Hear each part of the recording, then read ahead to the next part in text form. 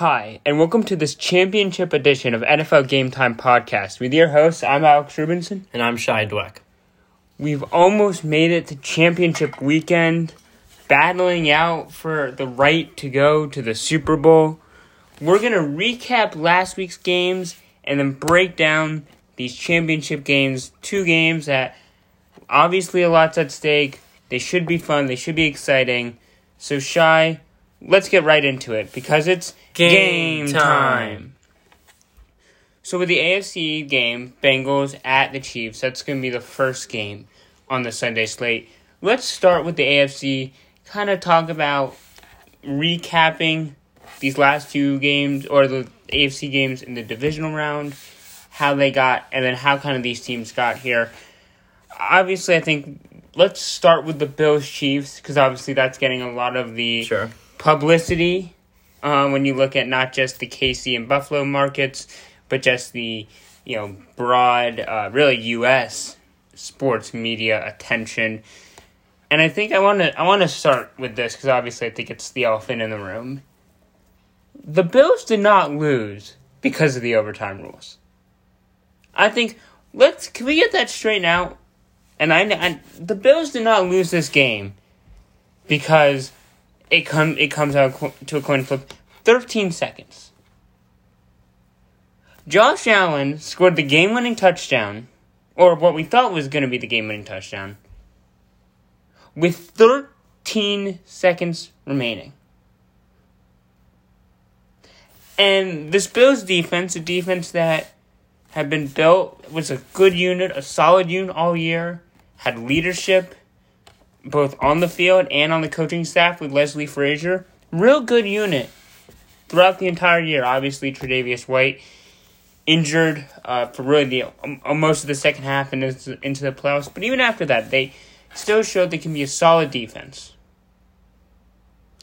And for most of I'd say at least kind of the first half, third quarter, they weren't terrible.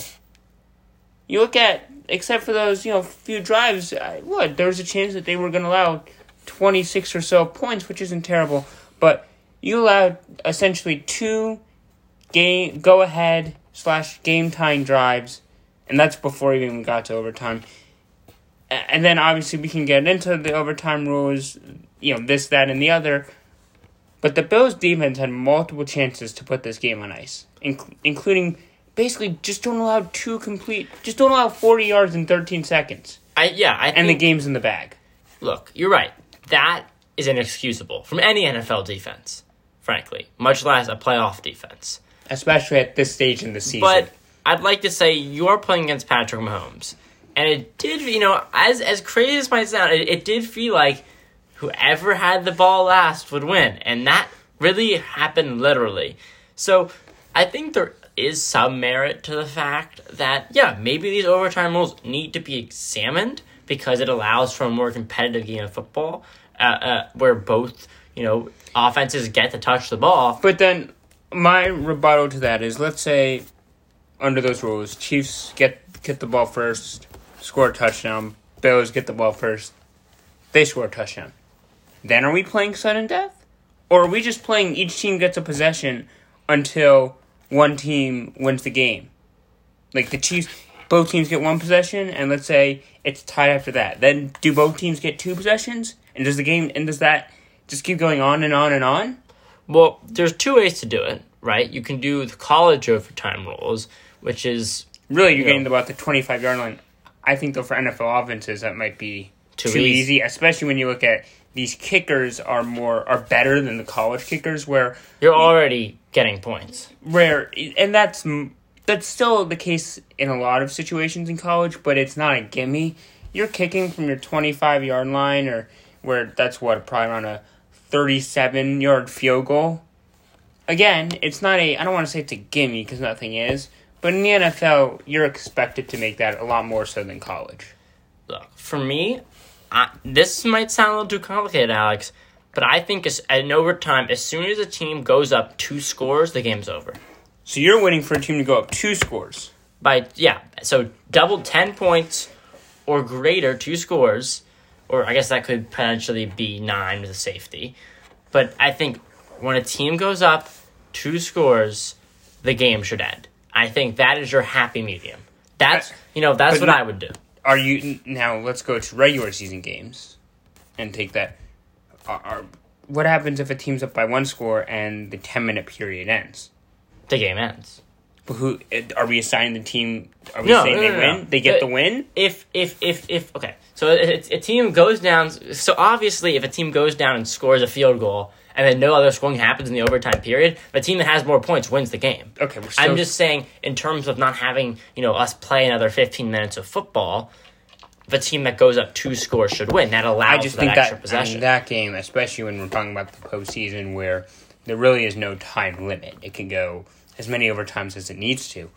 That could go over. I mean, that game's going to be a long game. And you talk about both the mental and physical exhaustion that's going to come with that. And that happens in the NBA. I mean, it's not the NFL, but there can be triple, quadruple overtimes, in playoff games. So the injury risk isn't as significant in the NBA. It isn't, but this is NFL football. I mean, also an NBA overtime period is 5 minutes. I believe that's right. Yes, 5 minutes. And an NBA quarter is 12 minutes. And an NFL quarter is 15, and overtime is, frankly, depending on if it's regular season or postseason, it's 10 or 15. So an NFL game, specifically looking at overtime, is much longer than the NBA. What I would also do is I would shorten the overtime. I would have the overtime universally be 10 minutes. I think there's no need to play 15 minutes of overtime. And then you would just keep the 10 minutes I would in keep the regular the 10 minutes season. in the regular season. I think that makes the most sense. Why have them play a whole other quarter of football? And if a team possesses the ball for a crazy amount of time where it makes it that hard for a team to come back, yeah, that's your defense's fault. And you could say the same thing about, going downfield and scoring a touchdown, but I think it's, you have that opportunity. If a team possesses the ball for 8 minutes or, maybe 10 minutes won't happen. But I think you're allowing a greater chance for a more competitive product, a better game of football, and allowing each team to show its strengths. This is the NFL. I think we love it because of how much of a team game it is. And I think as fans, especially when our team isn't in it, we can get so caught up and excited in offense. And I think what is great about the current overtime rules is it makes every phase of the ball important, right? Like, your defense has to make a stop. Your special teams, needs to set up either your offense or defense with good field position. And I guess if you are the team that gets the ball first, yeah, there is that more pressure on offense and being aggressive. And being excited. If you're having 2 offensive powerhouses play each other with bad defenses, you're basically leaving it up to a coin flip. The game goes to overtime. That's the game. I think you're saying that's fine. There's no problem with that. And there shouldn't be. Well, what I'm saying is I think that we get so caught up in offense, and I think I like when sometimes the game does come down to making a defensive play, a defensive stop, and I think we've lost sight of that. I think you have a valid point. But I just don't think at a certain... I'm not someone who's going to bang my fist on the table and say, this needs to change. Because frankly, I'm not of the opinion. I don't think it's the best way to do it, but I don't necessarily think... I wouldn't use the word unfair outright. And I think we're both at that. Right, and again, I'm not strongly opinionated on this one way or the other. If they change it, they change it. I'd be perfectly fine with it. I just think... There's so much, they have to change it, they have no other option. And I'm always just trying to say, let's take a step back. It's not that easy. It's not that easy to say, let's change the rule. Because now you've opened up a lot of doors that maybe you didn't intend to open. I think that's right. But I think, I don't want to sound like a broken record. But I think in this, at a certain point in these games, you want to have each team have the ball, and if they can, and then it allows for a more competitive game. It's... I'm not going to say a coin flip won that game by any stretch of the imagination, because that's not true. I think Patrick Mahomes won that game. Right, but I think at a certain point, I think the coin flip has too much influence in the outcome. Not that it determines it, but it has too much of an influence. Which is fair. Now, let's get back to more... Right, we spent 10 minutes on the overtime. On overtime. We'll get back I want to get more towards the football side of things. Yes. And I wanted to get your thoughts because this is something that really confused me in real time. When there's very little time left at the end of the game, you see those prevent defenses guard the boundary, and it really looked like the coverage... especially against Kelsey on the last play, was guard the boundary, outside leverage, making sure he can't have any corner route or outbreaking route. Yeah, it looked like a straight cover, too. Which, normally, that's fine. Keep him in bounds. The only problem was, at the beginning of that drive, and then right before the Kelsey play, they had 2 timeouts at the beginning of the drive. And they took one after the first play, and then obviously they took their second after the Kelsey play. So, when a team has 2 timeouts, guarding the boundary, guarding the sideline, doesn't really matter. So, I was confused to see the Bills' defensive alignment and strategy in those final 13 seconds, because in my mind, they were almost playing like, keep him in the middle of the field when the Chiefs have the 2 opportunities to stop the clock anyway. I don't know if you saw that as well, but that just confused me given... You have to know how many timeouts your opponent has and then adjust accordingly to how you defend those final 13 seconds. If I'm the Bills, I completely agree. But I almost want to just give more credit to the Chiefs. The defense is, it takes guts, and what defense you're playing against is likely going to come out in a cover 2 concept. If you know you have those timeouts, take a deep breath and you think to yourself, because I don't think a lot of teams are going to do this. You think to yourself, let me make that throw. I don't know if it was a zone or a man coverage, but that was not a super easy throw to make.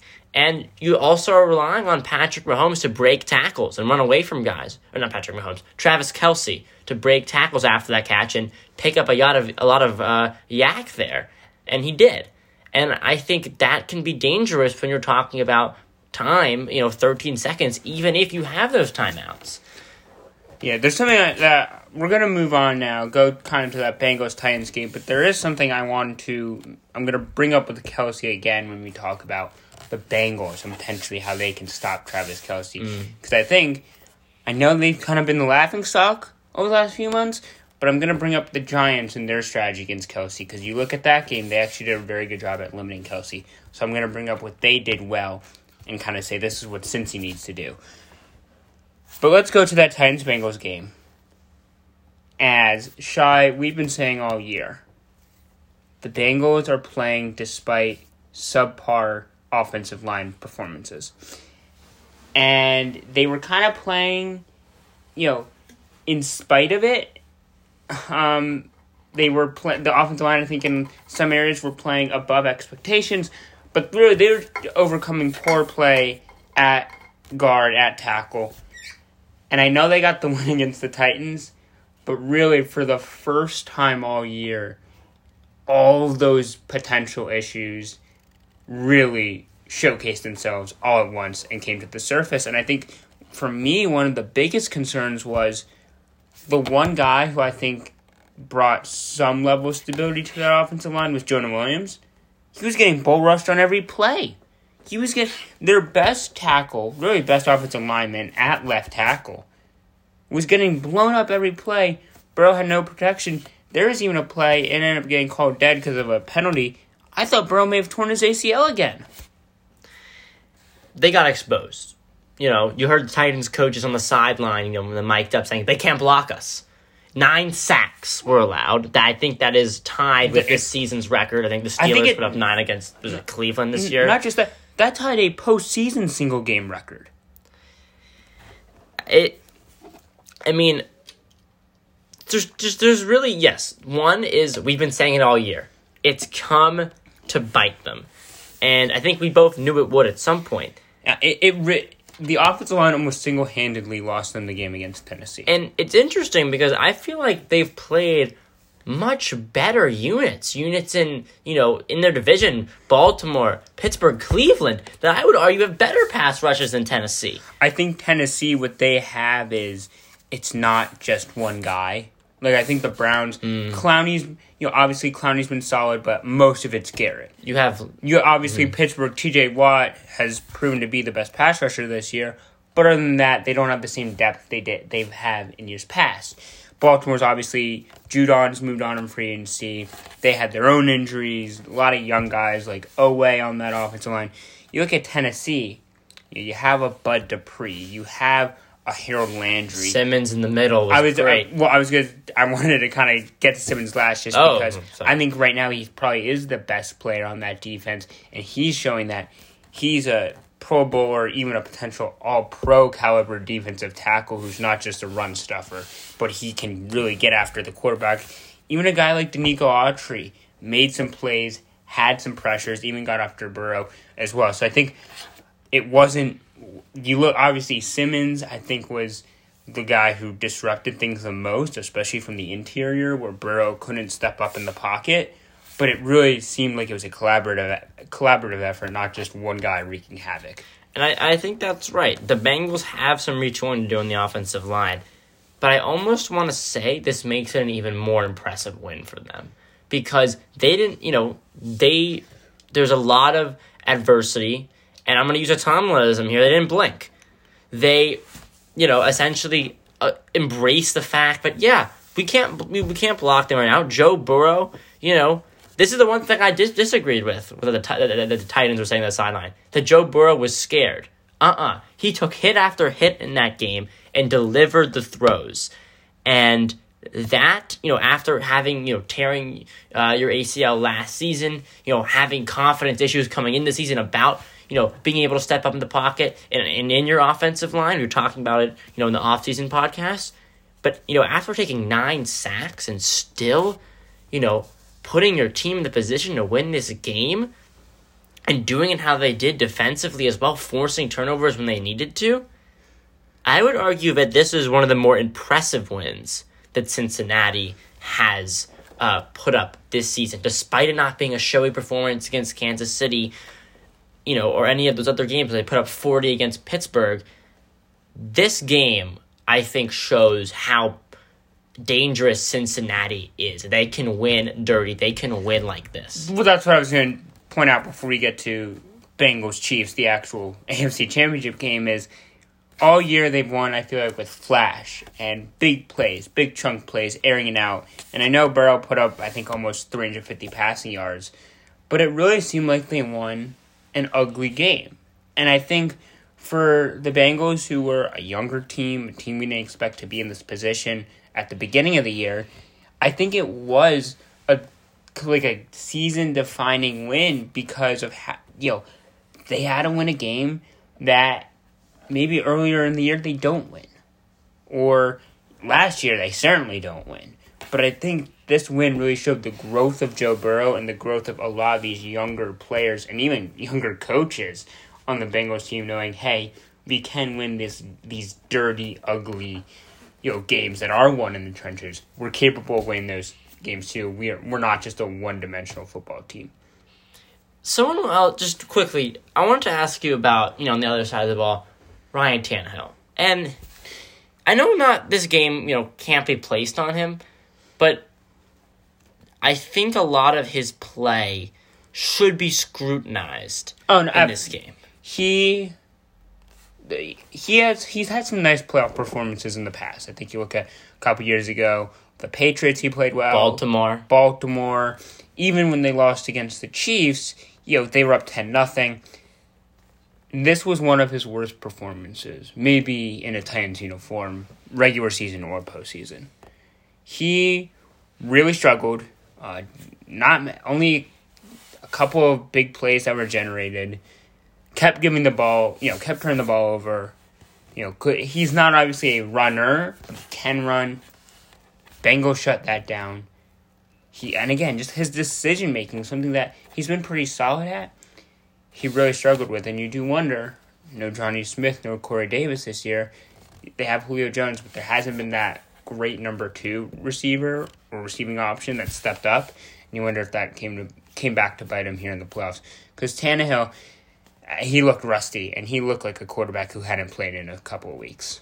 And yeah, it's not even that Cincinnati, I thought, was bringing a ton of pressure. It just seemed like something was off. A little off. Something was off. Ball placement, anticipation, everything. It just didn't, It seemed like he was uncomfortable back there. And he never got comfortable. You were talking about Burrow and how he's gained confidence over this year about being able to trust what's going around him, not kind of, look out of the side of his eye, but keep his focus downfield. It really seemed like Tannehill was not confident in his protection and not able to fully move around in and out of the pocket. I think that's absolutely right. So, let's get to this game now. And I think we talked about that Bengals offensive line, and we talked about how they really got exposed everywhere, but really on that interior led by, for Tennessee, Jeffrey Simmons. You're not going up against, a much worse pass rush, especially for the interior. You're going up against Chris Jones, and I think an argument can be made that aside from Aaron Donald, Chris Jones might be the best defensive tackle in football. Let's put some respect on Cam Hayward's name. No, Can we, please? Cam Hayward's up there too, but I don't. After Aaron Donald, because he's by far and away number 1, there's an argument for number 2. There's no definitive. He's the second best defensive tackle in the NFL. I think you want to put Hayward, Simmons. I think DeForest Buckner. I think his name should be up there as well. Sure. But I think there's an argument to be made that Chris Jones is every bit as good, if not better, than Jeffrey Simmons. And he's going up against the same competition that Jeffrey Simmons torn to shreds. You also look at the emergence of Melvin Ingram and what he's been. And, this Chiefs defensive line has done a much better job the second half of the season. And now they're going up against a group that, as I said, got ripped to shreds, looked uncomfortable, never got his footing, both literally and figuratively. And I'm going to pick the Kansas City Chiefs, and I think a big reason why is I think the Bengals are going to be able to put up points. We saw they were able to last time. But I'm worried after the beating they took last week, will this Bengals offensive line, and I know they haven't been like the stellar offensive line all year, but can they play, just average football, and can they be dependable? Can this offensive line... Can Joe Burrow depend on this offensive line when he needs to most? In the fourth quarter in a close game, can this offensive line be trusted to give Joe Burrow, Jamar Chase, T. Higgins a shot to go up against the mighty Patrick Mahomes? Yeah, I think they'll be better than they were last week. That's not a high bar. Right. And I do expect, I honestly will say I think that offensive line is better than they played last week. I think they're not... I don't think they're that bad, Alex. I'll just say that. I don't think they're that bad. They played like the worst offensive line in the NFL, though. They played last week. After watching last week, you could have thought this is the 32nd, offensive line in the NFL. But I think you watch some of these games where they have imposed their will on the ground. You see, Trey Hopkins at center mauling people over. You could say, oh, this could be a top 10 unit. And I think we both know they're not that. But I don't think they're as bad as they played on... last week. And I'm still picking the Chiefs. I'm with you. I think Chris Jones will have his moments. I think Melvin Ingram will have his moments. But the main reason I'm going to pick Kansas City is, one, Patrick Mahomes. It's in Arrowhead. And I think in the same way we saw the offensive line exposed, I think it's probably going to be that defense this time. So, I said at the top of the podcast that you look at the Giants game and they were able to limit Travis Kelce. And this is what Patrick Graham did so brilliantly and really took him out of the game. Jam him. You have to. I know he's bigger. He's like a hybrid tight end receiver. You have to jam him at the line of scrimmage. You can't if Travis Kelce consistently gets free releases. He is going to find the soft spots in your defense every single play. You have to jam him just about every play, make him uncomfortable, throw him off his route, disrupt the timing of some of his route running. you cannot let Travis Kelce get free releases, play in and play out. Because if he does, he's going to do what he did last week, especially at the end of game, and just tear your defense apart. The Bengals, they need to, especially because they have lack of personnel in the secondary and lack of talent in that secondary, they need to GM him, make him uncomfortable, and throw him off his game. I still don't know if that's going to be enough, but I think if you let him get free releases, you don't stand a chance to begin with against that matchup nightmare. Yeah, and I think, even if you're able to jam him, maybe you even, see him, shade a guy like Jesse Bates over to him, who's been really phenomenal for the Bengals this season. That should be a foregone conclusion. Jesse Bates, in my mind, needs to be traveling. I know they like to use him in a bunch of ways, and that's what makes Jesse Bates such a great player, because he can do so many different things. He's usually their center fielder. You usually see Von Bell more in the box. At the same time, they're usually not playing a guy of Travis Kelce's ability. Right. And I agree. I think that is what they'll need to do. And, yeah, maybe they are able to double-team Tyreek Hill. But then there's Byron Pringle. Then there's Demarcus Robinson. And then there's just Patrick Mahomes, who can throw the ball to anyone. Jerick McKinnon. Well, throw the ball. We saw from the first quarter, Bills did a pretty good job in coverage. And Mahomes just killed him with his legs. That's right. I mean, this is the same thing, I was saying last week about Buffalo is what really killed them, last year was they couldn't keep Mahomes in the pocket. That is really what killed them. They held up initially and they couldn't keep him in the pocket. And I would argue that the Bills probably have better linebackers, better guys on second level to spy Mahomes, to keep him in contain than the team like the Bengals do. I will say Logan Wilson, one of the linebackers, is a really underrated player. He's underrated, but he's no Tremaine Edmonds. I'm not comparing him to Tremaine Edmonds, but I do think... Or Matt Milano, for that matter. I think the Bills have better linebackers. I'm not going to argue you on that. I do think, though, Logan Wilson, to the average fan, people probably don't know who that is unless maybe you're either a big football fan or you're a Bengals fan. So I think, to me, the average fan, they probably don't know Logan Wilson. I do think he's not Tremaine Edmonds. He's not Matt Milano, but I do think he's a rising up-and-comer at the linebacker position. I think the Bengals have actually solid linebackers. I think Jermaine Pratt is also a guy that does not talk about enough. I also think that generally their pass rush is not... I mean, the Bengals' offensive line held up the Bengals' offensive line. The Chiefs' offensive line... The Bengals' offensive line did not hold up. No. Thank you for that. The Chiefs' offensive line did not allow pressure on Mahomes for most of the game. And that really allowed him to get outside of the pocket. There's a difference between Mahomes scrambling away from pressure and Mahomes just scrambling because he can. And he does both at an extremely high level, elite level. And that's what makes him probably the most dangerous quarterback in the NFL. And I think all this talk about Rodgers and Brady and Josh Allen and even Justin Herbert, after Mahomes' early skid, we kind of were saying, where does Mahomes fit? And I think against Buffalo, he reminded everyone, I'm still here. I'm still the best quarterback in the NFL. Everyone's still trying to catch up to me. I was saying this, before the podcast. We don't say only Josh Allen. We don't say only Aaron Rodgers. Sometimes we say only Tom Brady. But in this day and age, we say only Mahomes. And I think that you were really referring to that 13-point comeback. We're both going with the Kansas City Chiefs. I just don't think that Cincy offensive line will hold up. I think the Bengals will be able to put up points, but you look at when they beat the Chiefs last time, Chiefs had a 14-point lead. They were up 14-0. They were up 28-14. Mahomes seems to turn it up a notch in the playoffs. So if they grab a 14-point lead, I don't see them taking their foot off the gas pedal, and I don't think they're going to slow down. I think if they get a 14-point lead, I think it's pretty... Maybe Cincy can pull off another big comeback, but if it's 28-14, it's going to be tough for me to see Burrow orchestrating a comeback with the Cincy defense holding serve. The Chiefs... Let's want to say one thing. The Chiefs cannot press Jamar Chase. Don't do it. Don't come out and press coverage against these receivers because you will lose. You will lose every time. That is how you hand the game to them. Don't do that. If Joe Burrow burns you enough times with the deep ball, that's their ticket into this game. Don't stamp it.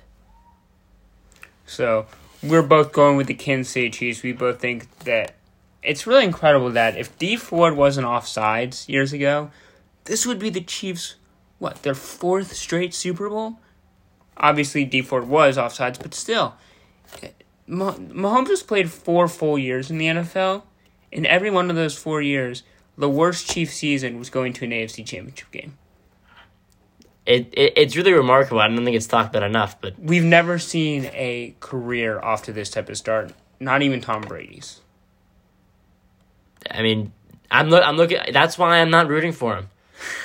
You want to see new blood. I want to see new blood. Especially because Mahomes isn't... Actually, no, I am rooting for them. I changed my mind. I am rooting for them. If they make it to the Super Bowl, I won't root for them. But I can't. I forgot they're playing the Bengals for a second. You're not a Bengals fan. I can't do that. But it's truly incredible what Mahomes has been able to do.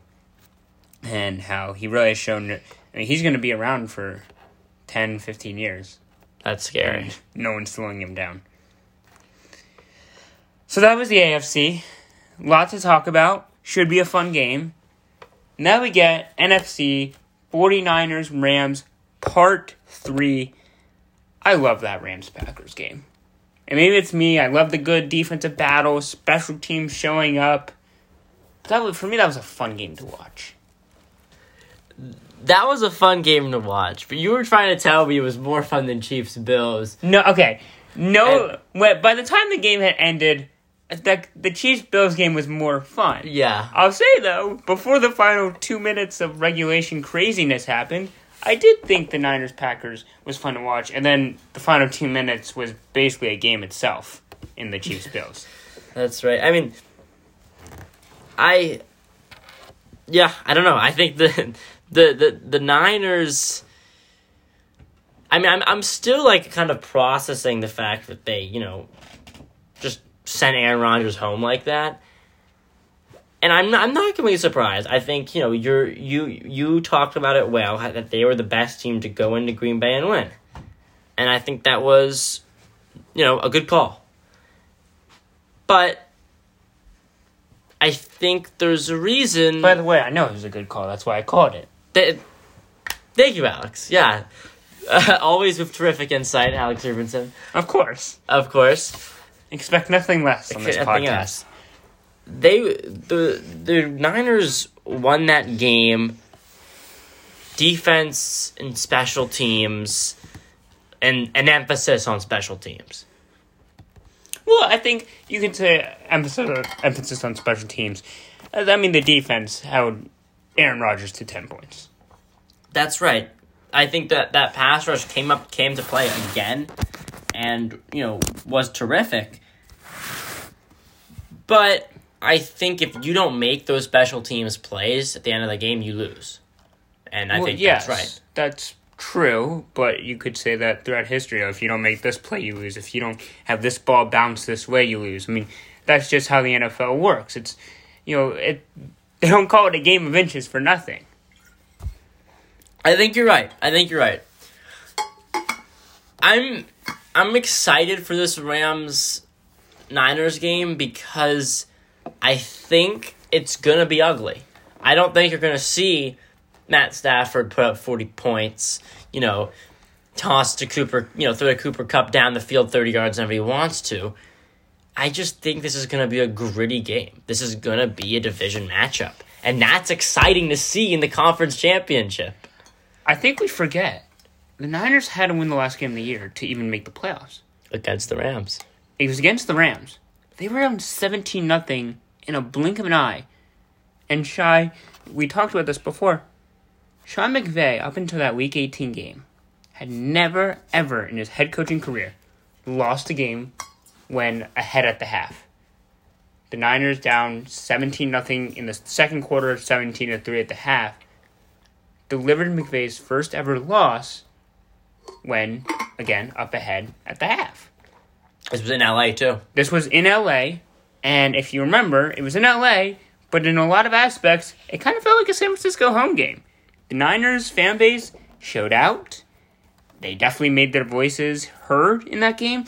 And I think, if I'm not mistaken, Kyle Shanahan and the 49ers have beaten McVay's Rams the last 6 times, including sweeping them this past year where had a gritty win, comeback win in LA, and blew him out in San Francisco. So, we always think of, McVay as, this genius and, boy wonder, especially when he was, in his early 30s. Kyle Shanahan has proven that he has, for whatever reason, the upper hand in this matchup. I think Kyle Shanahan was the first Sean McVay. He was. And I don't know. I think that's just so fun, right? I mean, what's also fun is all these coaches were on the Washington football team. That's very fun. I think that's that's what we should be talking about with this matchup, right? The Washington football team had Matt LaFleur, Kyle Shanahan, Sean McVay. Oh, but it gets better. I think, and I could be wrong, I think they also had Kevin O'Connell, the Rams offensive coordinator. I think they had Raheem Morris, the Rams defensive coordinator. And again, I'm not sure if this is right, but I think they may have also had Mike McDaniel, the 49ers offensive coordinator. That's an all-star. I mean, if the NFL had Pro Bowls for coaching staffs, it was the Washington football team. Now, of course, they fired Mike Shanahan and went with Jay Gruden, and the rest is history. Yeah. At least they're getting a new team name next week. Right. I mean, that's something we're all looking forward to. The Admirals or Commanders. The Commanders. I don't know. Yeah.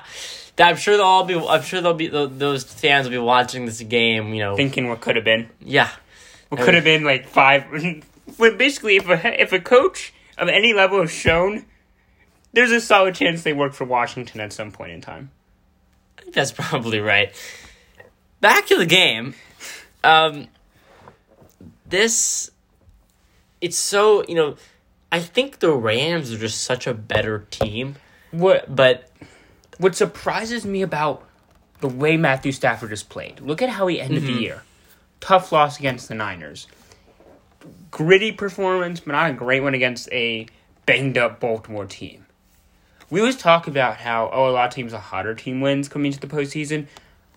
Rams were not playing their best football by any stretch heading into the postseason. All of a sudden, they blow out Arizona, and obviously Tampa comes back, but for a while they were blowing out Tampa. And if it wasn't for Tom Brady, who is the king at leading the most incredible comebacks in the history of football, they probably do finish off Tampa pretty easily. Obviously, that wasn't the case, but again, if any quarterback not named Tom Brady is back there, I think that is a blowout. And you also look at, I know Garoppolo's gotten a lot of heat and criticism over this past week. I think he's going to have somewhat of a bounce-back game. Playing in Green Bay in January is difficult. Playing in Green Bay when you're injured in January is even more difficult. And I'm not saying he's obviously going to throw for 300 yards, 4 touchdowns, and absolutely light it up. But I do think he's going to be smarter with the football. I think he's going to look more comfortable back there, playing in a dome. Not having the elements of a place like Lambeau Field. So I do think Garoppolo bounces back to a degree. With that being said, I'm going to go with the Rams. And I love how both these teams are playing. Really, I love what the Niners are doing. And for me, it's such a coin flip. Maybe I'll change my pick by the time the game rolls around. But for now, I'm going to pick the Rams. And it's just, I know, obviously, the Bucs came back, and that's definitely a red flag. But I think you look at the way they've played over these last 2 weeks, for the most part, playing against the type of competition, they look like a completely different team than when they blew that 17-0 lead to the 49ers. You're right, they do. Matthew Stafford, he looks great. He looks confident. It doesn't seem like any plan right now can stop Cooper Kupp, Odell Beckham Jr. And the Niners certainly don't have the secondary talent to match up against an Odell Beckham Jr., a Cooper Kupp, even a Van Jefferson as their number 3. I mean, we saw, how much Tampa was struggling with it. And they have a pretty good defense. Not the best secondary, but certainly far and away better than what we saw from San Francisco. And let's also take a look at, that Tampa pass rush. what impressed me a lot was this Rams offensive line was stout in pass protection. You saw a guy, Rob Havenstein, really, getting bull rushed by, a guy like Shaquille Barrett. He stood like a tree. And he held him. And you're praising all this. Meanwhile, Andrew Whitworth was a very late scratch. We thought it was a foregone conclusion. All of a sudden, hour and a half, 2 hours before game time, Andrew Whitworth's out. So they were also, I don't want to say panicking, because I think maybe behind the scenes they probably had a better idea than definitely the outside, people like us did. But that was a surprise, and knowing they did play that well, Pierre-Paul did get after against their backup. But Andrew Whitworth, he's back. This Rams offensive line might get even stronger. Yeah, and I also want to point out, if Cam Akers doesn't fumble twice, I mean, that's really what, helped Tampa Bay get back in this thing. And some of these fumbles were, really inexcusable. I mean, you've got to hold on to that football. Those are not even, I wouldn't even call them an NFL fumble. That was a college-level fumble. You've got to protect the ball in those situations. I mean, ridiculous. I think he is still getting his feet wet. He hasn't played in a while. Now, there are no excuses. Then don't play him. That was going to be I was going to say that. If he continues to fumble, I think you're going to have to take him out, especially when you do get, with that offensive line, they do have a good running game even without him. But I do think he'll bounce back. I do think that's kind of, bad luck. Bucks have a very good front seven. Look, you fumble in the red zone is one thing. And then, when they're starting to get back in the game, you fumble again in your own territory. If he falls down right there, the game's over. Because he had the first down picked up, and with Tampa no longer having any timeouts, all they have to do is kneel, and the game's over. Exactly. I mean, I don't, I think the Niners, if they win this game, it's going to be, Jimmy G makes smart decisions, and I think he will, and I think he'll keep them in it. And maybe Nick Bosa and company are able to impose their will on this Rams offensive line. But that's how the Niners are going to win this game. And I think the Rams have shown that they're better, and they can win those matchups where, the Niners have strengths. And also, I know that the Niners secondary made plays last time, but I will say Cooper Kupp is hot. He is. I will say, after that, the first drive, Davante Adams really tore him apart. I mean, Davante Adams, everything went to Davante Adams, and he was catching everything. He was getting open on basically every route imaginable. But I think you do have to give DeMeco Ryans, their defensive coordinator, a lot of credit, because after kind of that first drive, 2 drives, once the fumble happened, they did a great job clamping down on Davante Adams, bracketing him, really limiting his production after getting off to that hot start. So I do think we have to give DeMeco Ryans credit there. They were able to limit Davante Adams after the first drive. I wonder if their game plan will be similar to Cooper Kupp. But that leads me to my next point the problem is the chemistry between Matthew Stafford and Odell Beckham Jr. has really started to wake up. And it's really, that's peaking at the right time. Before, I think it was Odell's this talented receiver, and Stafford's trying to get the ball to him, on different routes. Certain plays are designed for him. Now here's the play call.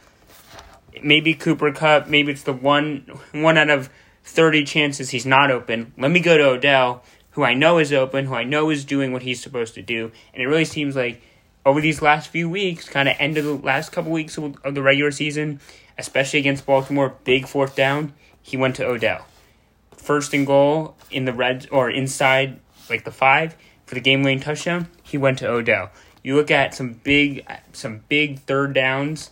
I felt like against the Bucs, it wasn't always Cooper Kupp. So yes, Cooper Kupp is still the number one receiver. Yes, the Niners need to do everything they need to clamp down on Kupp, and he needs to be the number one priority.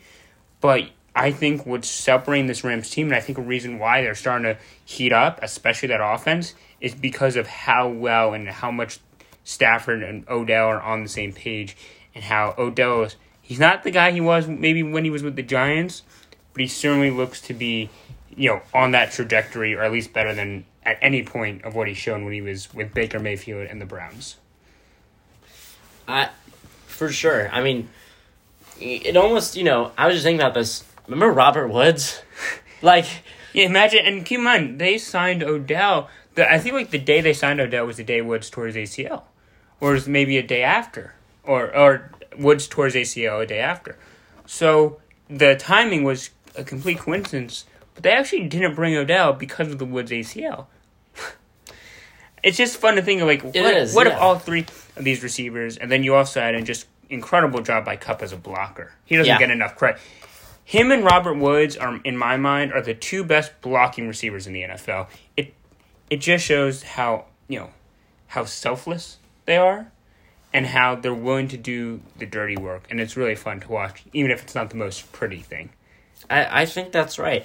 Another matchup that I want to watch is Von Miller, who's I think played very well. Playoff Von played very well these last couple of weeks.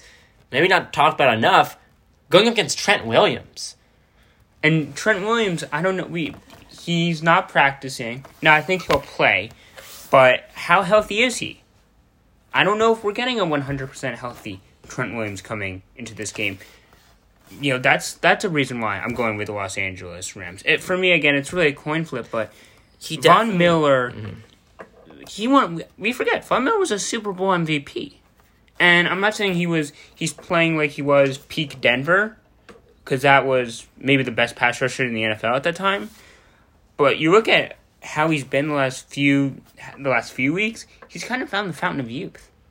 Maybe playing in the playoffs, playing for a winning organization. The fact that he's seeing, not seeing as many double teams because of Aaron Donald, Leonard Floyd. Well, I just think sometimes that change of scenery, and we're going from a losing organization to a team that's winning and in the playoffs, something that can kind of rejuvenate a guy like Von Miller. And I think that's what we're starting to see here in the biggest games come playoff time. I think that's absolutely right. I mean, Trent Williams looked a little bit hobbled. It looked like that game was long for him against Green Bay. And it might be long for him this week, too. And I'll say, Debo, I think, is healthy. He is even practicing.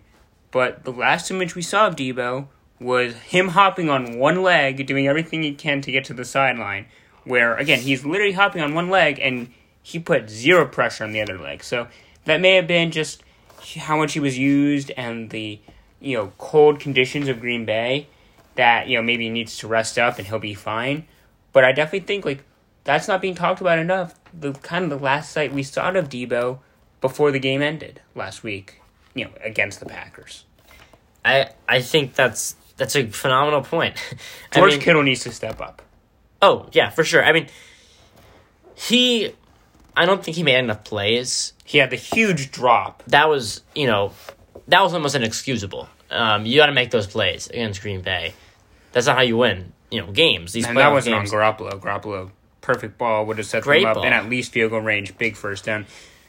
Kittle needs to step up, because I feel like they've gone by without him. But I really feel like the last couple games, it's kind of been the Debo Samuel show. I was just about to say that. With George Kittle not being the top 1 to 2 tight end that I think we've been accustomed to seeing him as. And now, there are consequences of having, you're a receiver who's your number one, pass catcher, also your number potentially your number one running back. And that just also, we're talking about the risk of injury, that just exaggerates it. I think that if you're Kyle Shanahan, this is a lot. And it's a lot for any player. And we know, Debo is a freak of nature. He, but so is George Kittle. So is George Kittle, but you can't line up George Kittle as a halfback. But what I'm saying is you need your stars to step up. And George Kittle, I think, is maybe not the same caliber of type of player that Debo Samuel is, but we're talking about freak of natures. I say George Kittle is a freak of nature in his own right, but he's not stepping up to the occasion. Jimmy Garoppolo, we can blame him all we want. He needs his best players to step up when the game matters most. And so far, Debo's doing that. George Kittle hasn't. And in a game where I think they're going to need a lot more than 13 points, George Kittle needs to be the top 1 to 2 tight ends that we've seen over the last couple of years. I completely agree. I mean, he's gotta step up. Jimmy Garoppolo is gonna be expected to manage this game and make the throws. And all you can really ask him at this point is get the ball to the open man. And if you're George Kittle, you've got to get open. You've got to, get open, but also make those contested make those catches. Get the yak, yards after catch. In a lot of the Niners' offensive passing game is an extension of their run game. They run a lot of slant, crosser concepts, and if you're not able to really make those routine plays routinely, using another Tomlinism, I need to get off it a little bit, but that you're going to have issues, especially when it's 85. You're a safety blanket, if you will. It's funny that this is Super Bowl. We're almost at Super Bowl 56. 54 Super Bowls went by. 54 years went by. No team had ever hosted a Super Bowl in their own stadium. Vikings came close in, I believe, 17-18 season. Buccaneers become the first team to do it last year. And we might have to wait just 1 year later before the next team does it. 54 Super Bowls, no team does it. 55 and 56, we might have it back-to-back because the Super Bowl is at SoFi Stadium, obviously the home of the Los Angeles Rams. I do think we're going to see improved play from a 49ers offense. It's the California Bowl. It's the California Bowl. It's Niners-Rams Part 3, and I do think Garoppolo is going to look more comfortable. I think just playing in the Green Bay elements, again, especially playing injured. I'm not making excuses for him. He didn't play well, but I do feel like he's going to play better. Because you look at that game, they were down 17-0, but they were also down. The Rams scored a touchdown late in the game to take a 7-point lead with, I believe, around 2.5 minutes to play. And Garoppolo led his team down the field to tie the game and force overtime. So I think we're going to see Garoppolo playing indoors, another week of preparation, but also letting kind of his body heal. I think he's going to look just a little more comfortable in his element than he did last week against the Packers. Here's an interesting question. We were both going with the Rams here, but this is not really related to this game. Do you think it's fair that only warm weather places host Super Bowls? Well, Green Bay. Oh, not Green Bay. New York hosted the Super Bowl a few years ago. It is in domes sometimes, so it could be in a cold weather place, but in a dome. I just don't think they're proportionate. Yeah, and I understand what you're saying. I think it's mainly for the fan experience because the Super Bowl, yes, it's about the game, but you have always the activities outside the stadium, and they're trying to, it's the NFL. It's all about getting as much money as possible, and I think sure, but it's not. I don't think it's fair. I don't think it's fair. I think maybe that's me talking as a Pittsburgh Steelers fan. I don't think it's fair. I think it would be cool if it was a rotation. But imagine a Super Bowl in the frozen tundra and it started snowing. I feel like we always love those. That would be awesome. We always love those classic Green Bay games. Whether the Packers win or lose, we always love those Green Bay games in January and just how that cozy, classic feeling it is. That would be fun to have a Super Bowl there. I think it would really be. I just fantastic. think they're trying to tailor to the fan who, maybe they won't go if they see it's 10 degrees out and snowing. Isn't it also not fair for all these markets that it's nice to bring in Super Bowl? That's a big occasion. It is for any city attraction. Is it fair that there are all these big marketplaces with nice stadiums? I mean it would be nice to have it in some of these other locations. I think it's only fair to these cities, these organizations, and it's something that's been bothering me for a couple of years. And well, yeah, they started rotating the draft. There are talks of could they rotate the NFL Combine to not just one area, one region. So maybe, although I don't think we're going to see that anytime soon. The Combine's not the thing. I mean, no, I know. The draft, that's nice. I mean, I can support rotating the draft, but I'm just saying, your vision of rotating it to every city and state, I don't think we're going to see that anytime soon. I don't think we're going to see it, but I think we should see it. I think it'd be fun. I think it would be great. I think it would be great. It would be. So, Shai, let's kind of wrap up the podcast. We're going to talk about head coaches and GM vacancies next week and talk about the new head coaches, new GMs. We did want to wrap up because the news happened earlier this week. Sean Payton stepping down as a head coach. I just kind of want to get your thoughts on Sean Payton, and then obviously maybe briefly where the Saints go from here. Well, we were talking about earlier in this season of him being a Coach of the Year candidate. They went 9-8 with four different quarterbacks starting. I think he's done a remarkable job, and he should be a hot commodity if he decides to come back to NFL coaching. He's a hot commodity in the booth. That's true. I mean, I would expect him to be pursued there too. And I think if you're the Saints, I think your off-season plans were mainly to lean on Sean Payton, lean on his experience, know that he can win you at 7 or 8 games.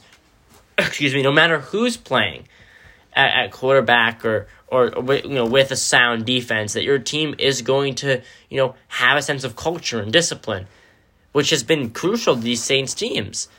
And I think now you're looking, who's going to be your quarterback next year? Will it be Jameis Winston? What you're in salary cap, hell, as they say. And they have the worst. I think I saw they are, and I'm not exaggerating, $74 million over the cap. So now, and you lose your head coach. You really have a tough road ahead of you if you're the New Orleans Saints. And Sean Payton, he'll be able to go wherever he wants, and he should, because he is a phenomenal coach. But you just got to think, where do the Saints go from here? You got to replace him. Some people are going to talk about Dennis Allen. Maybe he'll get a shot. Maybe they'll bring in someone else, who's experienced. But well, I'm sure we'll talk about that potentially next week if they get to it. But it's just going to be interesting to watch how this organization, which has been so well regarded, handles one of probably the more difficult and pressing off seasons they've had to manage in a while. And you just said, well regarded. For years, the Saints were the laughingstock. Not many playoff appearances, not much postseason success. Constantly a bottom dweller. They were called the Aints, for crying out loud. They weren't known as the Saints, they were known as the Aints. Is there someone more important to that organization than Drew Brees and Sean Payton? No. Sean Payton is arguably the most important person of that entire organization. And I think if you want to say Drew Brees, I won't argue with you on that. But he's at least the second most important person in to that entire franchise. And I really enjoyed watching his press conference when he announced he was stepping down officially. And just seeing him talk about his first year and talk about going name by name that 2006 draft class that set a principle and a culture and a foundation. What ownership meant to him and how his bond with their general manager, Mickey Loomis, has grown. He named all the guys that have been Pro Bowlers under in his tenure with the New Orleans Saints. Just seeing him kind of go through some of those teams and talking about the foundation and the culture that he helped build, it was really incredible to watch, and you could just see that he really did seem at peace with his decision. And initially I thought he'll be back in a year or two. He'll be back in a couple years. But I believe he will be going into TV, and he even said that he thinks he'll be pretty good at it.